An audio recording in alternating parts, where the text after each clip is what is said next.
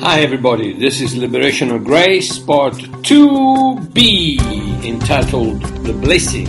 Enjoy.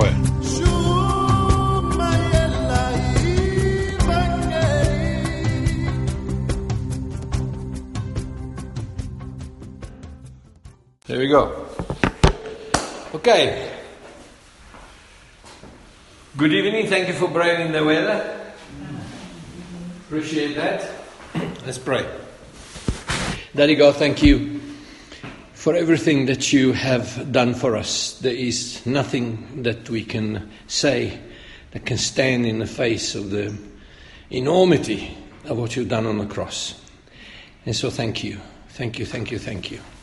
Help me tonight to somehow be able to bring something of value, Lord, and help me to be clear, help me to be to the point, and help us to retain what you say. And we thank you in Jesus' name. Amen. All right. We have actually something quite uncanny happened this morning. I was stopped in my track by Creflo Dollar that was preaching on TBN on one of those channels. And it really felt like he read my notes. I stopped and I said, he's going to Galatians 3:13. So I opened the Bible to Galatians 3:13. And anyway, this is it. If you have heard Creflo preaching it, I got it before him, all right? All right, anyway. We have considered the fact that the New Testament does not start with Matthew 1:1, right? We have seen that the Bible says in the book of Hebrews that the testament is not valid until the testator, the guy that wrote the testament, dies. So we've seen that the New Testament doesn't start like most Bibles say after Malachi 4:6. Before Matthew, but it starts at the cross. It starts at John chapter 19 and verse 30, where Jesus said, it is finished. At that moment, the previous agreement, the previous will, the previous testament, the previous contract comes to an end, and there is a line in the sand that separates the Old Testament from the New Testament. And over and over again, we have seen that the Bible, that the crib, that the manger, divides the old from the new. But we've seen that that is not true. We've seen that the dividing line is the cross. Yeah. So, if the dividing line is the cross, we have also seen that before the cross, the Gospels were not directed at the Gentiles, which is us. And I also said to you the fact that as far as we're concerned, we don't have an old and new covenant. We only have one covenant. Because we're not part of the old covenant. The old covenant does not apply. The old covenant was not given to us. The old covenant was given to Israel. Okay? And that's why Jesus says over and over, he says, I didn't come for you, I came for the lost sheep of the house of Israel. When he gives orders to his disciples to go and teach what he has taught them, he says, don't go into the house of the Samaritans and of the Gentiles or the pagans, but only go to the lost sheep of the house of Israel. Paul in Galatians 4 states quite clearly that when the right time came, God sent forth his Son, born of a woman, and under the law, to minister to those under the law. So we see that Jesus came to preach to Israel, and that the division of time was between the Old Testament and the New Testament was the cross and not the crib, which then gives me two completely different systems. And unfortunately, 90%, okay, I don't know this, but a large part of the church for a large part of the church time has not seen this. And still today, we pray, Our Father. I mean, you saw the wedding, I assume. I didn't, but I saw it on the news. And what do? Let us pray. Our Father, which art in heaven, hallowed be thy name. Thy kingdom come, thy will be done, on earth as it is in heaven. Forgive us our sins, as we forgive those who sin against us. And you heard me say this before. How are you doing with that? How are you doing? Are you forgiving nicely? Because you pray God to forgive you according to how you forgive. That is a very risky business. And yet we pray it at an event that is watched by 2 billion people.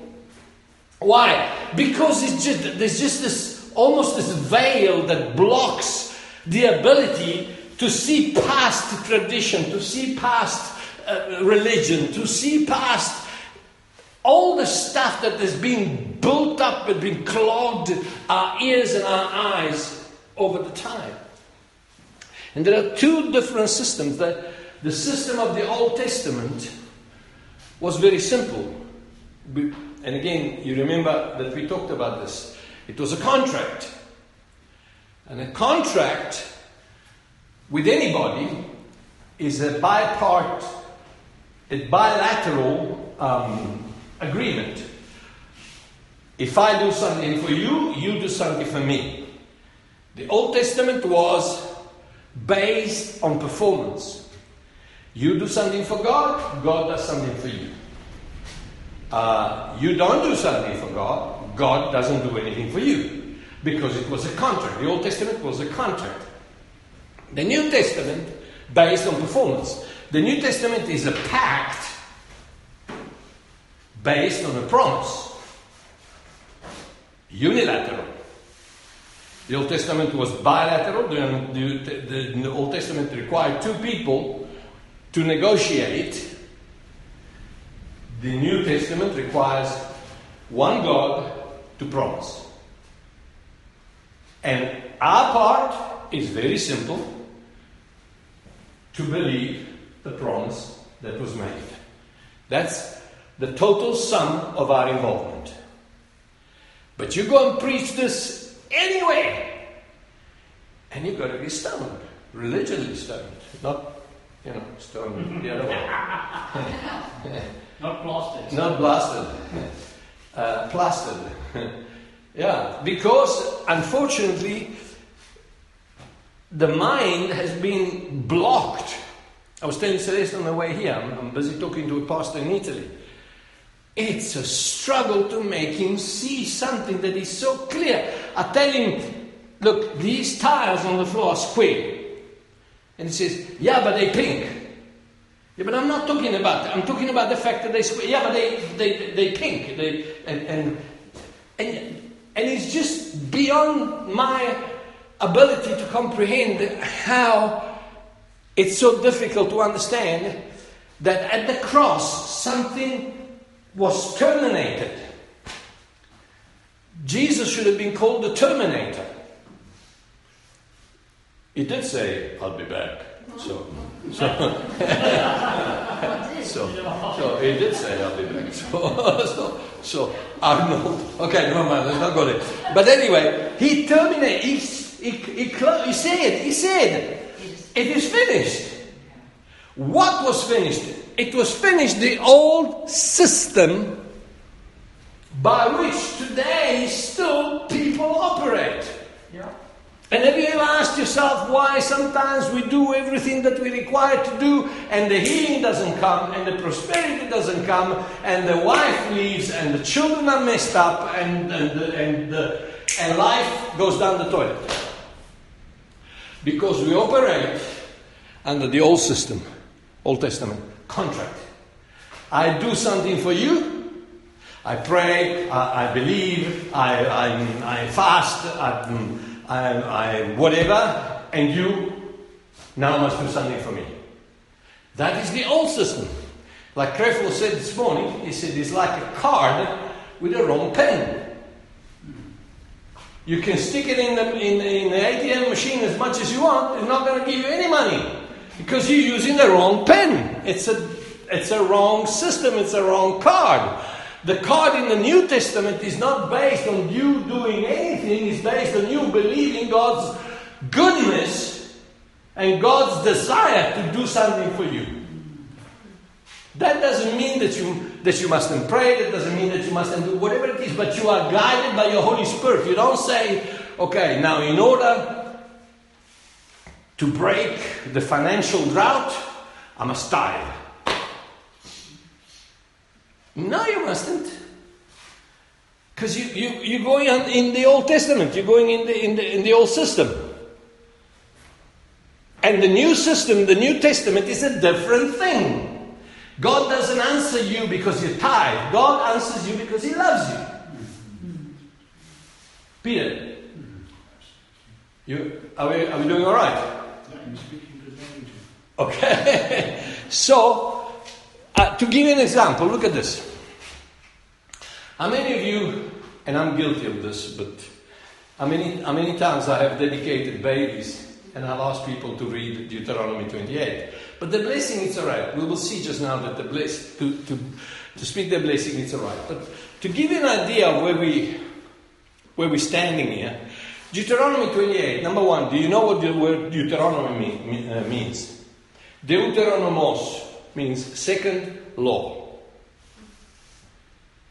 This was the law that was given by God to Moses to give to Israel while they were in the plains of Moab, just before they crossed the Jordan into the promised land. This is the second law, okay?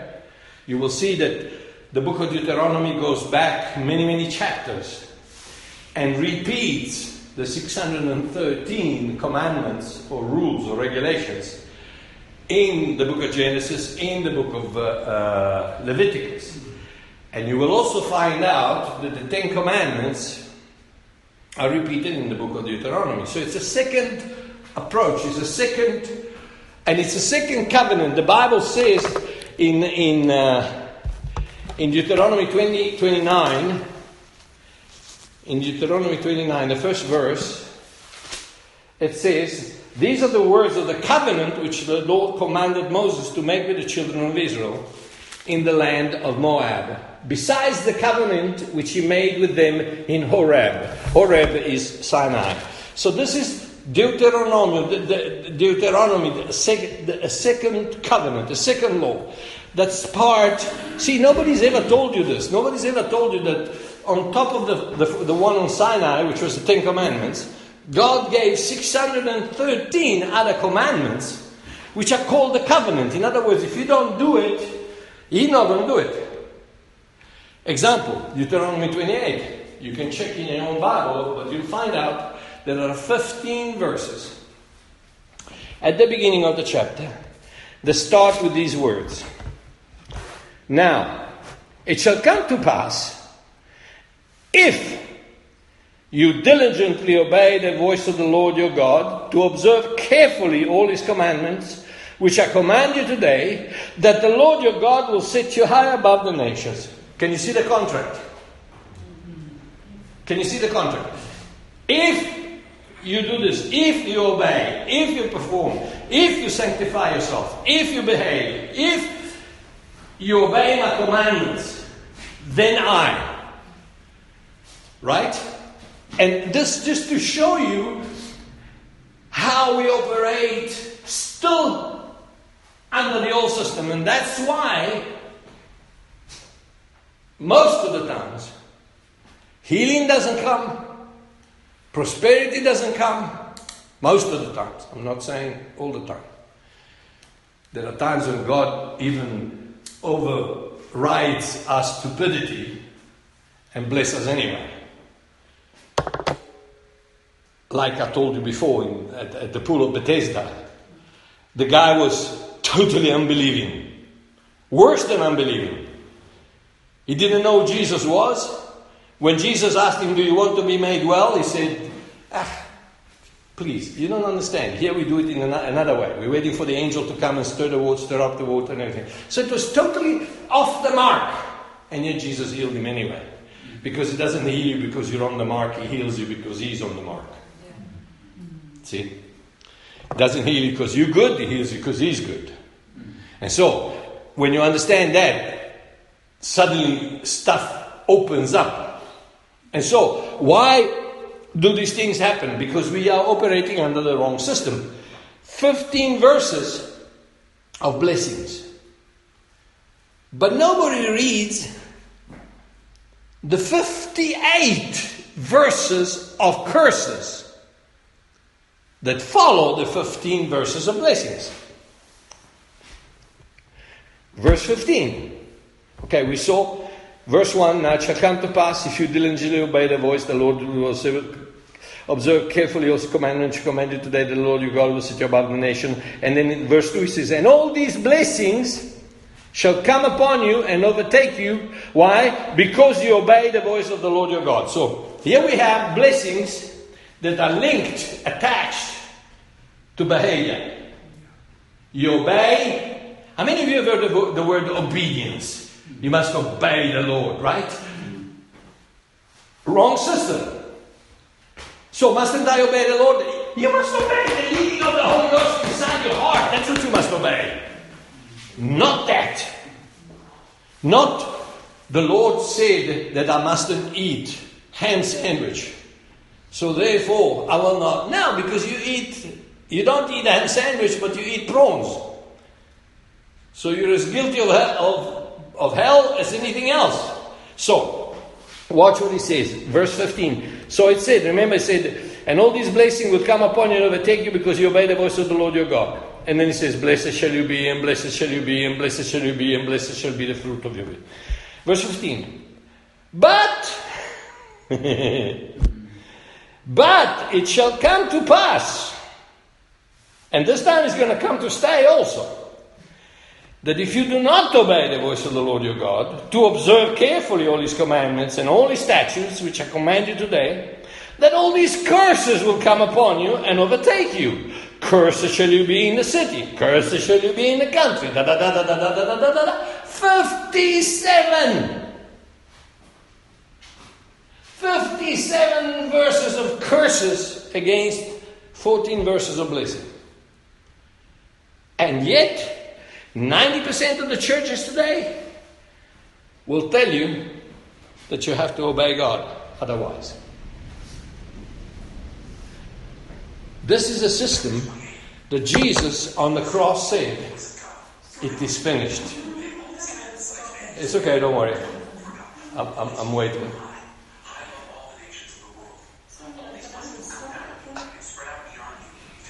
I'm waiting. Don't worry, love. I'm still waiting. Okay, so it's the system that Jesus said, it's finished. It's terminated. It's exterminated. It doesn't exist anymore. It's gone. It's finished. It's done. Don't go back to the I do this for God so that He can do this for me. Even in prayer and even in faith, don't believe. You know, the believometer or the faithometer, what do you want to call it? You know, that needle that, what are you doing? I'm believing. Not enough. Not enough. Bing! God, okay, what can I do for you? That is the way that we think. How many times they told you it didn't happen because you don't have enough faith? Or worse, it didn't happen because there's sin in your life. Not you, only the ones that didn't come to that. But, right? So now what do we have? We have Deuteronomy 28, which is the old system, that is the proof of the fact that it doesn't work. Because we approach God on the basis of something that is obsolete. Gone, finished, claw. cleared out. So now, Galatians 13. I want to look at some scripture in Galatians 13, but 3. But before we start, I want to point something out to you. Galatians chapter 3 starts with the words, "O foolish Galatians." Do you remember that Jesus said in the book of Matthew, he said, if you call your brother Raka, you're in the danger of counsel. But if you call him you fool, you're in danger of the fires of hell. And Paul starts his chapter with, "You idiots Galatians, you foolish Galatians." You know why? Because Paul understands he's not under the law anymore.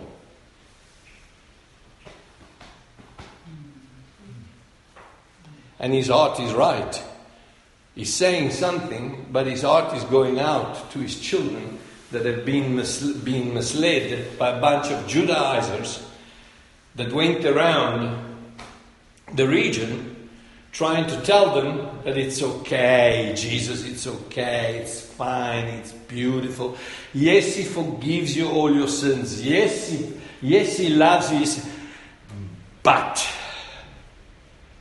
and you know what's happening, what's coming now. You better behave, because yes, he has forgiven all your sins, but you mustn't sin again. Yes, he has given you eternal life, but if you don't behave, he's going to take it back. Yes, he loves you beyond any measure, but you better not mess up. Yes, he's your father, but if you really mess up, he kicks you out of the house. This is the thinking of the Old Testament way of thinking. Where if you don't behave, the other part of the contract doesn't work. Remember this. The Old Testament is a contract, and it works with a bilateral exchange of performance. I pray, you answer. I give you my tithe, you prosper me. I starve and fast and pray and everything, you heal me. There's always what the Latins call quid pro quo. Something to you, something to me. That is Old Testament thinking. That system is finished. Klar, terminated, no more. The cross is the line that divides history. That is over. No more to be entertained. From now on, we are talking promise. Right? So, let's look at this. Verse 13. Christ has redeemed us from the curse of the law, having become a curse for us. I mean, you can sit on these few words for a month. Has redeemed. Last time I checked, it's past. Past tense. Done. Past tense. Done. Right? So, you are redeemed. Yes, I'm redeemed. But you better behave, otherwise you'll be unredeemed. So, from the curse of the law, I mean, become a curse for us. The exchange, the magnificent exchange of Jesus becoming sin for me so that I could become the righteousness of God in him.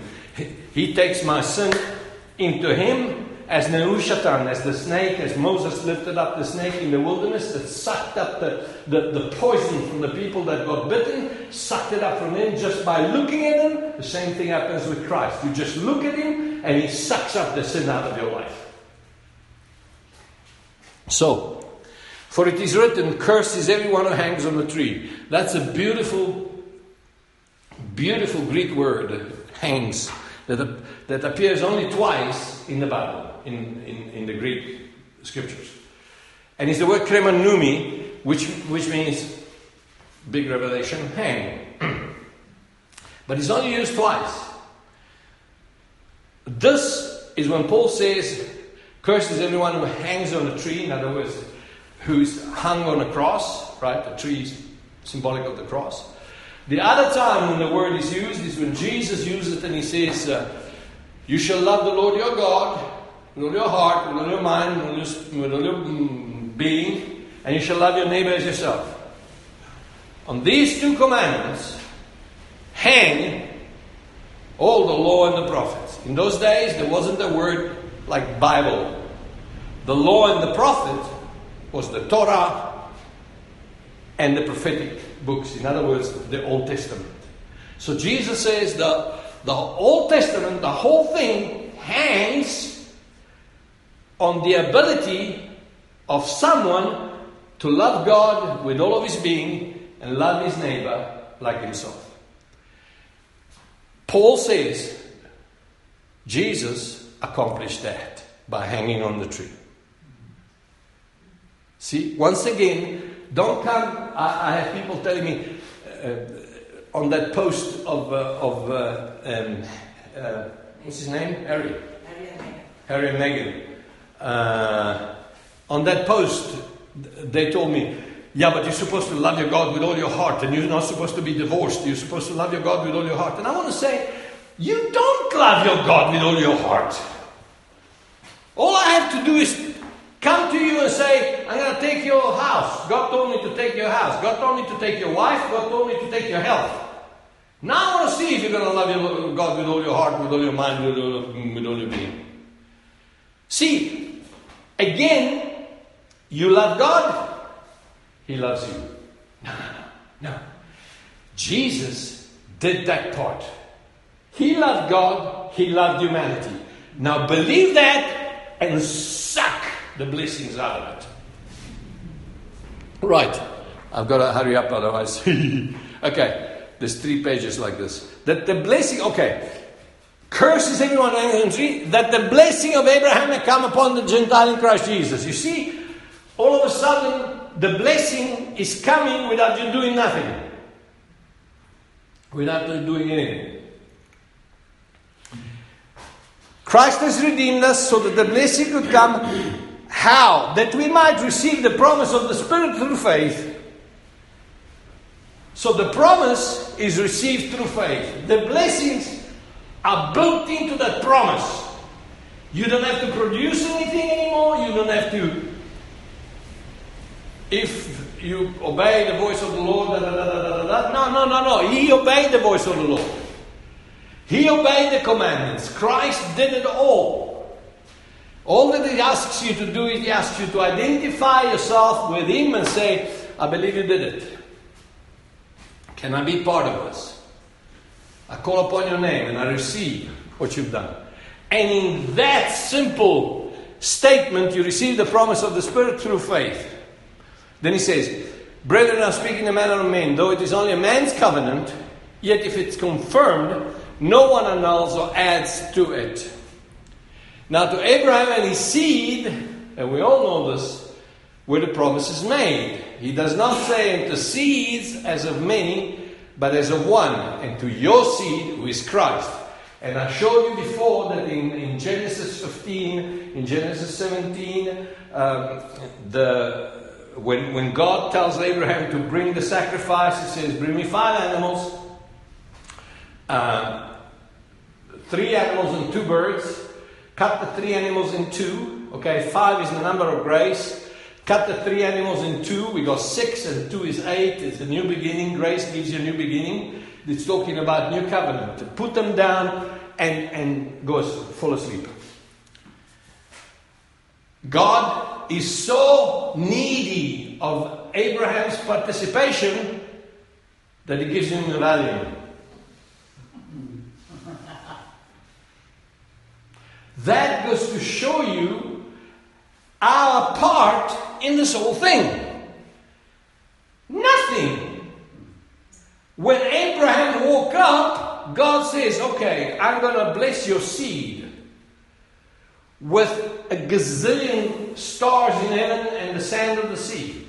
And Abraham believed God, and it was accounted to him for righteousness. And you will see that, let's go. Now to Abraham and his seed where the promise is made, He does not say to seeds as many as one, and to your seed who is Christ. And this I say, that the law, which was 430 years later, okay? Now, God cuts the covenant with himself. We've seen that in Genesis 15 we see fire and smoke appearing and passing through the pieces. Fire and smoke is always an epiphany, a representation, an apparition of God, who's a spirit and doesn't have any substance. So when he appears as fire and smoke. Okay? So he passes through the covenant with Christ, with the seed, right? Christ, as fire and smoke, passes through the pieces and cuts the covenant with God. And you will see that in the book of Hebrews it says, because God couldn't swear by anybody else, he swore by himself. So this is a covenant, the new covenant is a covenant between God and God. That's why it can't be broken. And all that the new covenant asks you to do is to believe it so that you can be part of it. Not difficult. 430 years later, cannot annul the covenant that was confirmed before, but he's talking about the law of Sinai, and the one in Moab, which is 470 years later.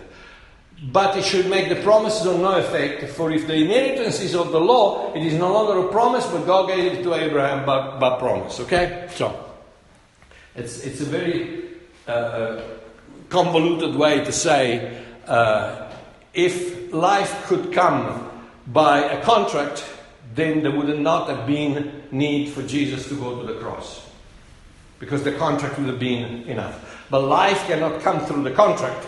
Life can only come through the death of the substitutionary sacrifice and you believing it. So, what purpose then does the law serve? It was added because of transgressions until the seed. See, there's a line in the sand.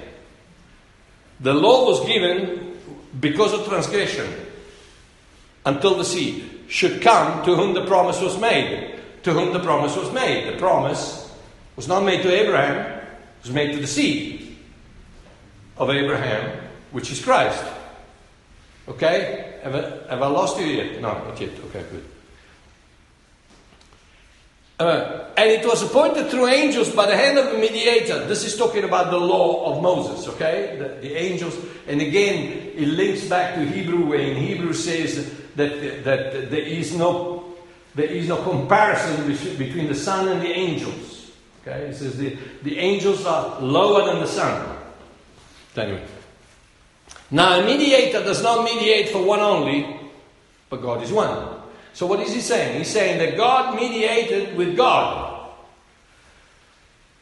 Is the law then against the promises of God? Certainly not.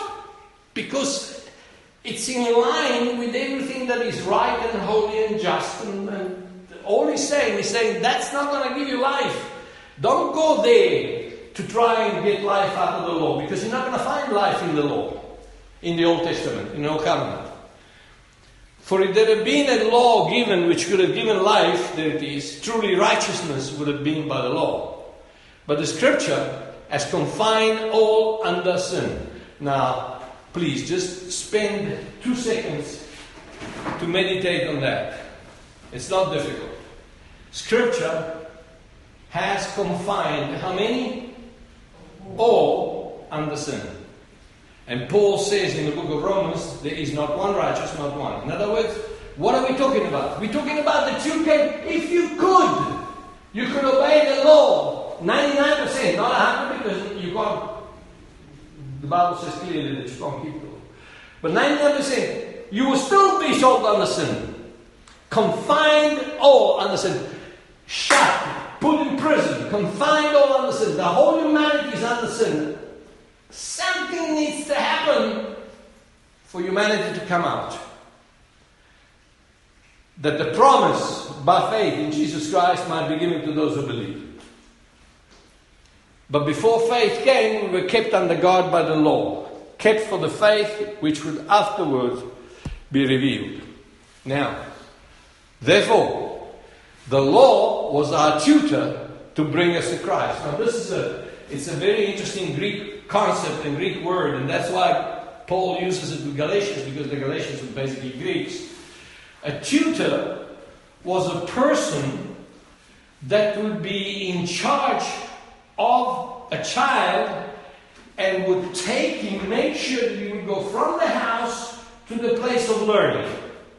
And then he would wait for him, take him back to the house. Make sure that nothing happened to him in the way. So he was the tutor, someone that took you from a place to another place. And that's what he says. A tutor to bring us to Christ. The law was the thing that said, you cannot get life through me, but I can take you to the one who can give you life. That's why the law was given. And that's why Jesus, over and over again, made outrageous statements. By saying something like, if you call your brother Raka, you're in the danger of the judgment of the council. But if you call him you fool, you're in the danger of fire of hell. I say to you, it is written that in order to be an adulterer, you must go to bed with a woman that is not your wife. But I say, all you have to do is look at her. Outrageous. Outrageous. Out. O-U-T. Out. Outrageous. Outrageous is from the south. And outrageous statements like love the Lord your God with all your heart.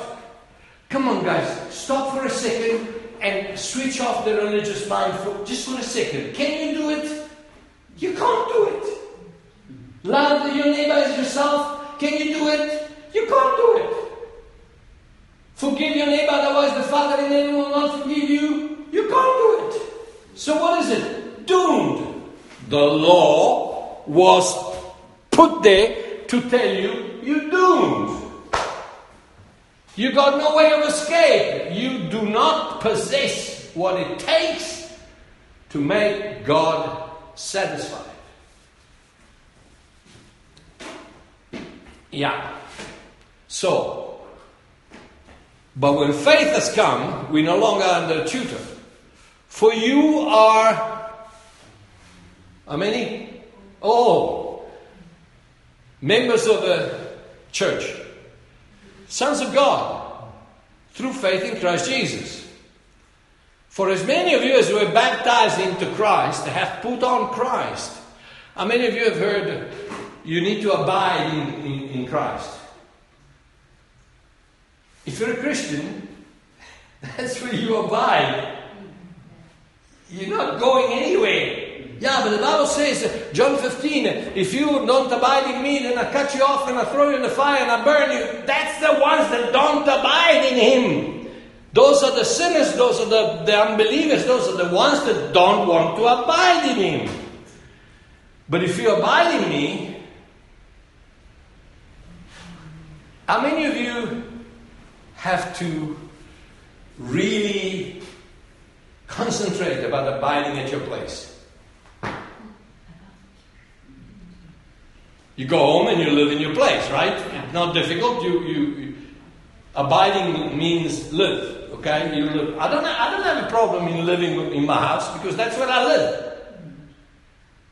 You don't have a problem in abiding in Christ because that's where you are. And yet religion will tell you need to abide in Christ. Okay, I need to abide at 7 Fir Avenue, Fernbrook. But that's where we abide. That's where we live. You see how crazy this thing is?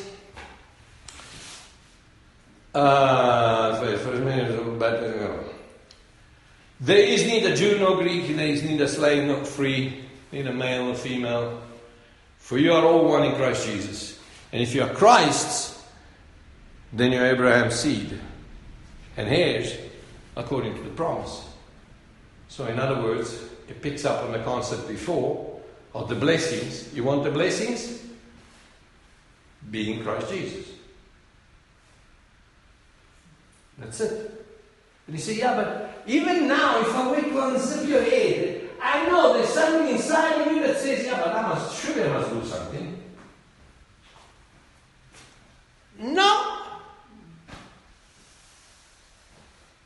What must you do to abide at home? Nothing. You must just go home and stay and abide. You abide. You abide.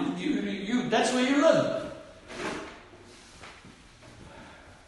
Yeah, but if I'm in town, you still abide at home.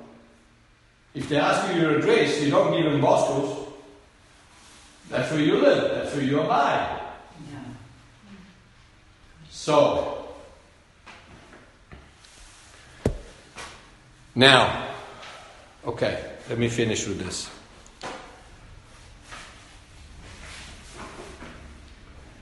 Are we okay?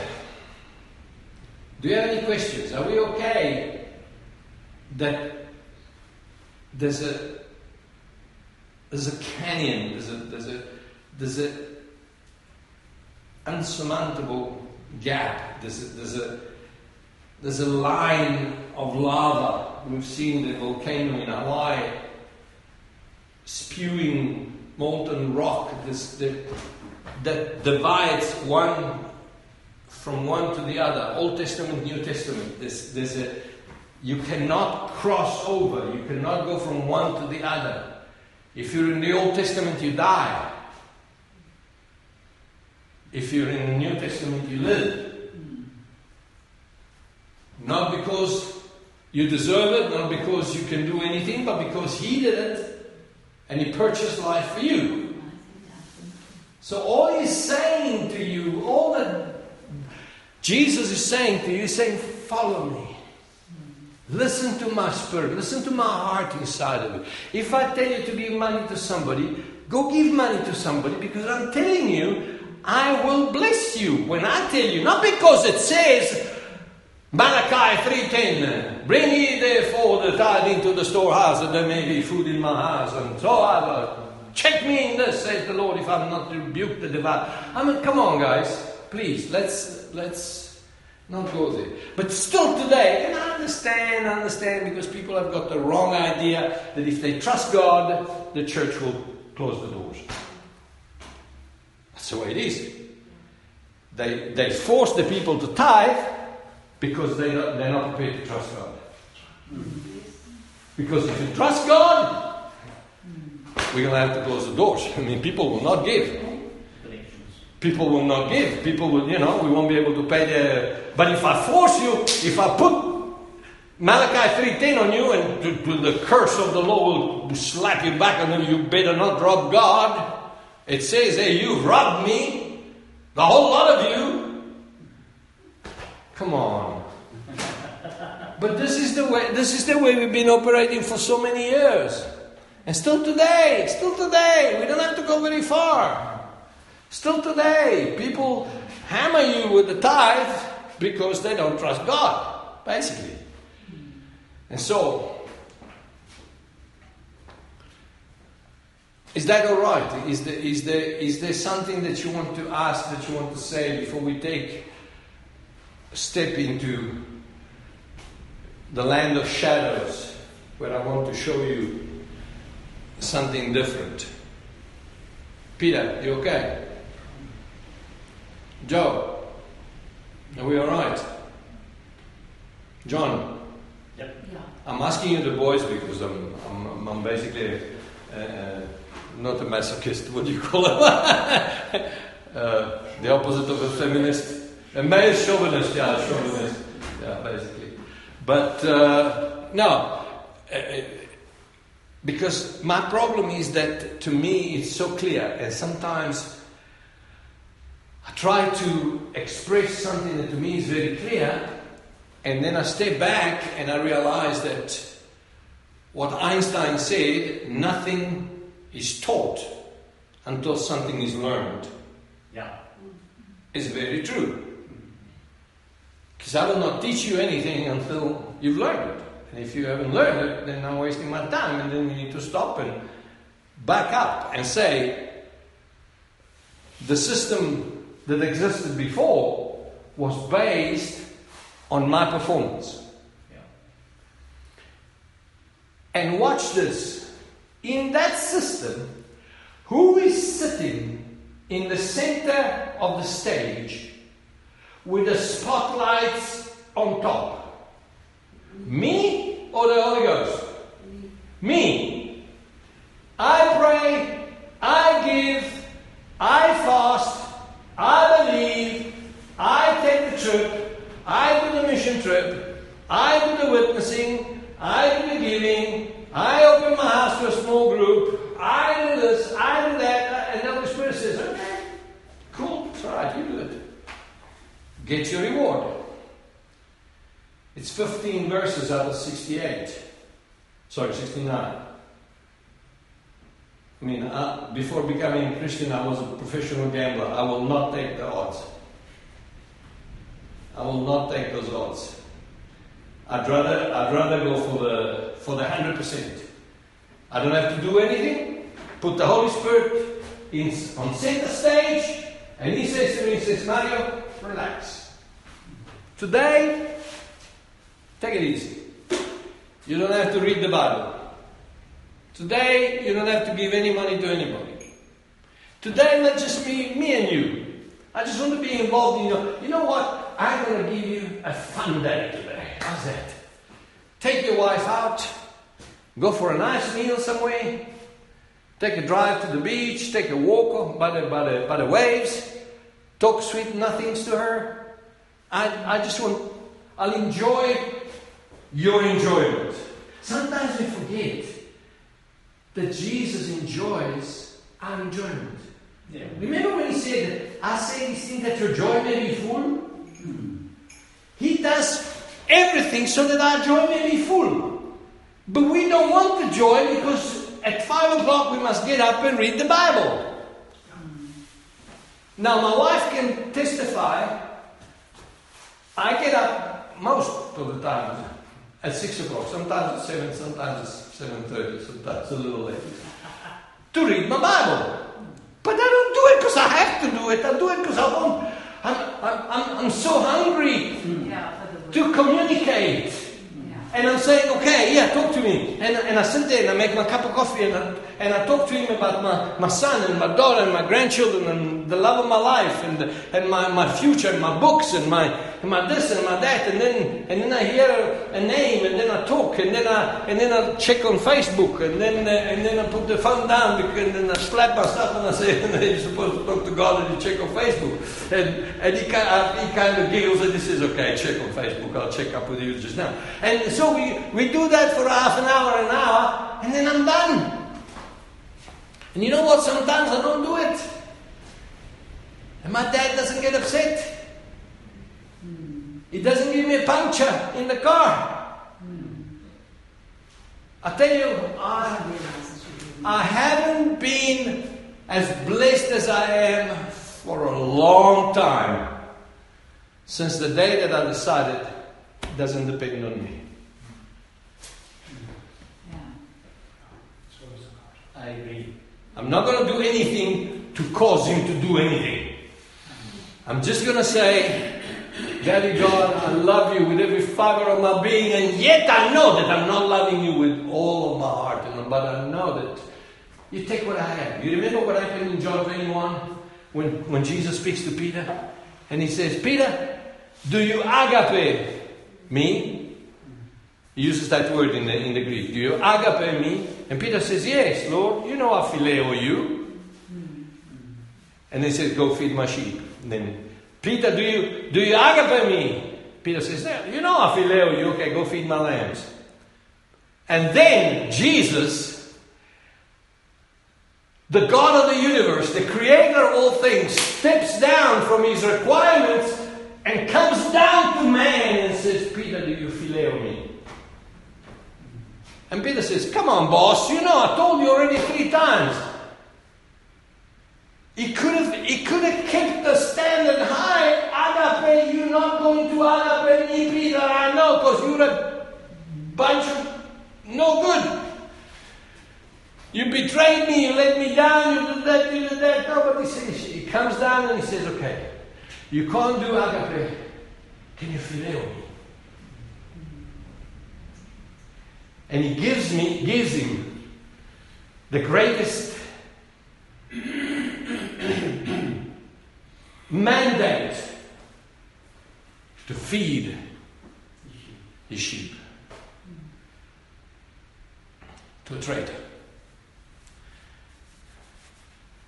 Check the genealogy, Jesus' genealogy in Matthew chapter 1 sometimes when you got time. You'll find 5 women. 5 women. One is a prostitute. The other one is a daughter-in-law who gets pregnant with her father-in-law, playing the prostitute. The other one is an adulteress that goes to bed with a king and gives him a child that later dies. The 4th one is a Moabite that was cursed by God, could not even come into the temple, let alone worship. Moab was an enemy of God. She was a Moabitess. And the 5th one was a teenager that didn't know any better than fall pregnant by the Holy Ghost. 5, the number of grace. All 5 of them did not deserve to be in Jesus' genealogy. Unmarried, pregnant. And what we can say, thank God for Joe, not you. Because if Joseph had been born in Sicily, there would have been no Mary, there would have been no Jesus, there would have been no salvation. He would have shot up with a big sawn-off shotgun and blow away the dove. So, okay, can we go on? 2 minutes. I just want to close with this. We know the story. This is another beautiful example of Jesus not caring whether you obey or not. He tells his disciples, everything is going to happen in Jerusalem. Don't go out of Jerusalem. Everything is going to happen there. I'm going to be raised up in Jerusalem. Eventually the Holy Spirit will come to Jerusalem. The miracle will be in Jerusalem. Everything will happen in Jerusalem. Don't go away from Jerusalem. They take off and they go to a place called Emmaus. So they're busy disobeying the direct order of Jesus that says, stay in Jerusalem. And this is the most important moment in the history of Jesus' ministry, because he is going to appear in his resurrected body to 2 disciples. Does he choose Peter and John, who are in Jerusalem? Does he choose the high priest of the temple? Does he choose? No, he chooses 2 guys that are busy disobeying his direct orders. Stay in Jerusalem. And they're going in the opposite direction. And Jesus showed up. He says, hi guys, how you doing? How you doing? And then he says to them, he says, why are you so sad? What's up with you? And they say, are you the only one that doesn't know what happened? Jesus said, no, tell me what happened. He said, come on guys, Jesus, a prophet from Nazareth, we hoped that he was the Messiah, but then he died, and then with the crazy woman that they say they went to the tomb and they said he wasn't there, and we don't know what's cooking. But anyway, we are so depressed because we thought he was going to bring in the kingdom. And now he's dead. And Jesus says, guess what he says? Tell me what the first word that he says. Foolish. Oh, foolish ones, and slow of heart to believe in all that the prophets have spoken. Ought not the Christ to have suffered these things and to enter into his glory? And beginning at Moses and all the prophets. Moses stands for the law. So again you have the law and the prophets. So it's talking about the old covenant. He expounded to them in all the scriptures the things concerning himself. In other words,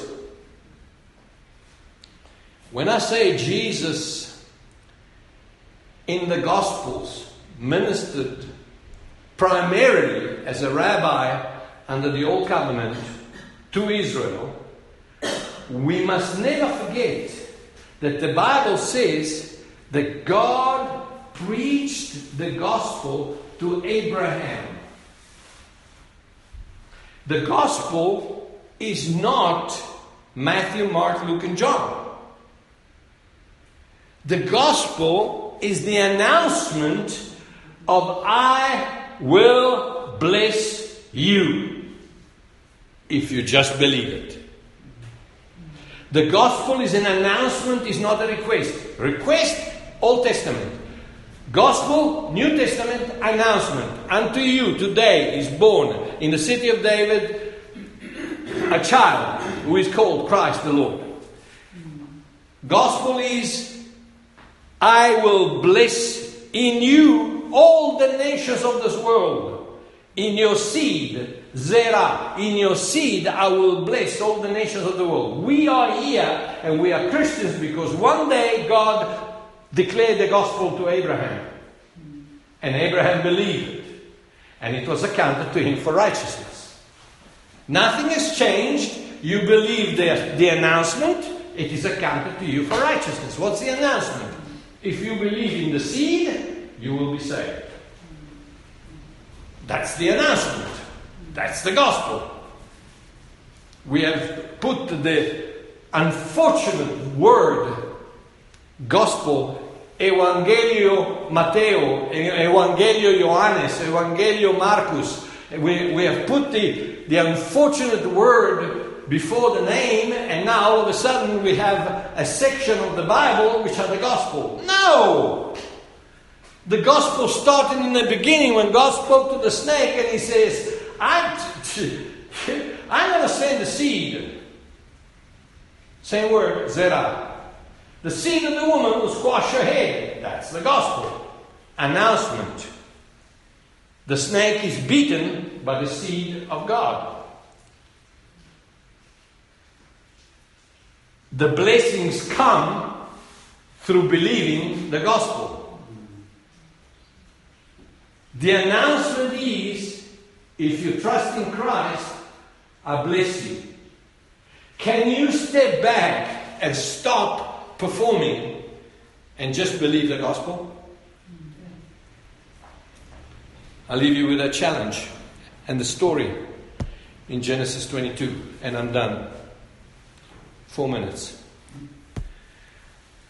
You can't see that, but that is the land of Moriah. Genesis 22, God calls Abraham and he says, I want you to go to a place that I will show you. In the land of Moriah. Moriah means chosen by Yahweh, chosen by the Lord. And the land of Moriah is formed by 5, number of grace, 5 mountains. Let's see if I can remember them. If not, Genesis 22. I don't even know if it's written here in the other Bible. Genesis 22. Zion, Mount Moriah, Mount Ophel, where the temple stands now, the Mount of Olives, and Golgotha. So God says to Abraham, I want you to take your seed, your only seed.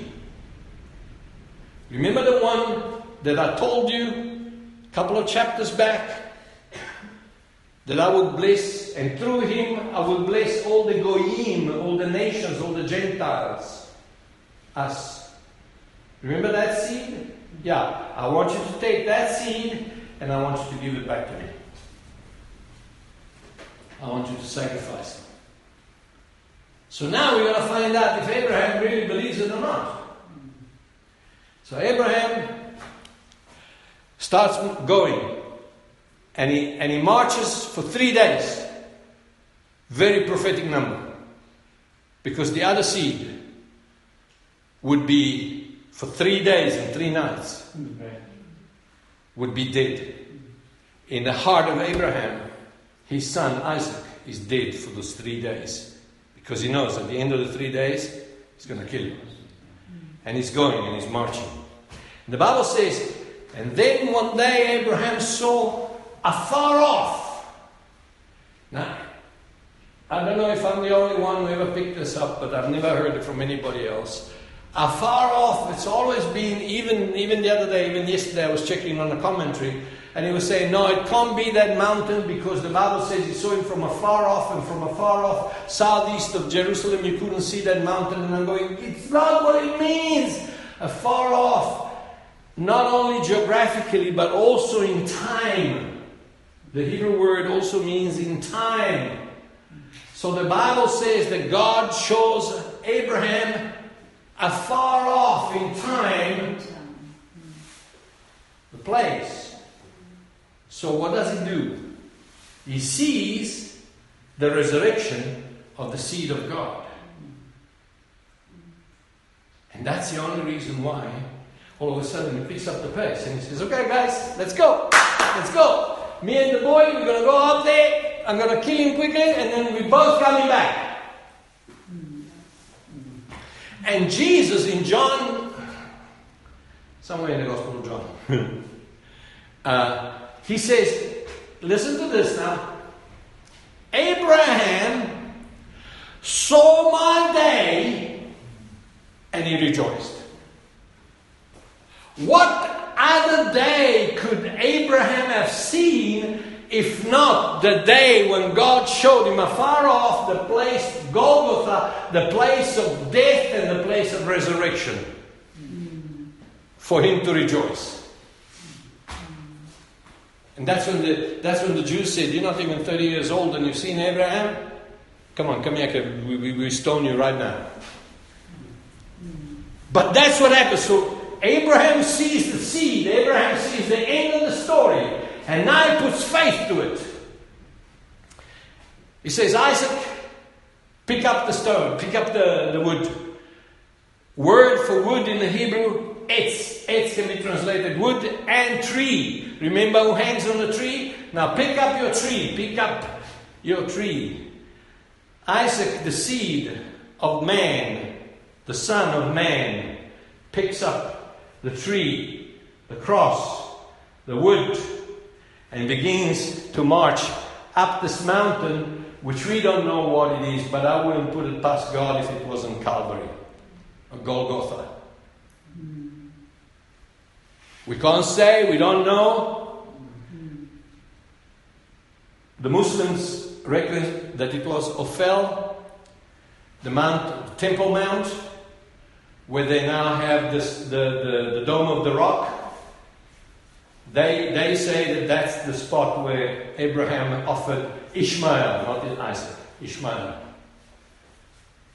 Don't ask me how they suck it out of the Bible. They don't. They suck it out of the Quran, but that's what they believe. They believe that on the mount of where the temple is. So anyway, I wouldn't put it past God to take Abraham and Isaac and put them in the very spot where a few hundred years later a Roman soldier planted another tree on which hung another seed, another son. And so he takes in that and he says, and then on the way up he says, Dad, I can see the wood and I can see the fire for the sacrifice and I can see the knife. But where's the lamb? Hello? Where's the lamb? And Abraham doesn't turn around to Isaac and says, hey boy, you hit. No, he says something. He says, Jehovah Jireh. Which can mean the Lord will provide the lamb, or can also mean the Lord will provide himself as a lamb. So now, why do I say that? Because they go up, and Isaac, I'm convinced that Isaac saw the same thing that Abraham saw when he saw the cross and he saw the resurrection. Jesus called it my day, and he rejoiced. I'm positive that Isaac saw the same thing, because if you're 17 years old and your father's 100 and you know he's about to braai you on the grill, You run, and the father doesn't have a sacrifice anymore. The choppies are gone. The choppies had run. Yeah. But he doesn't. He goes up with his dad. And so the father says, Jehovah Jireh, the Lord will provide himself as a lamb. Then he sets up the wood, and by now I'm sure that Isaac is starting to think,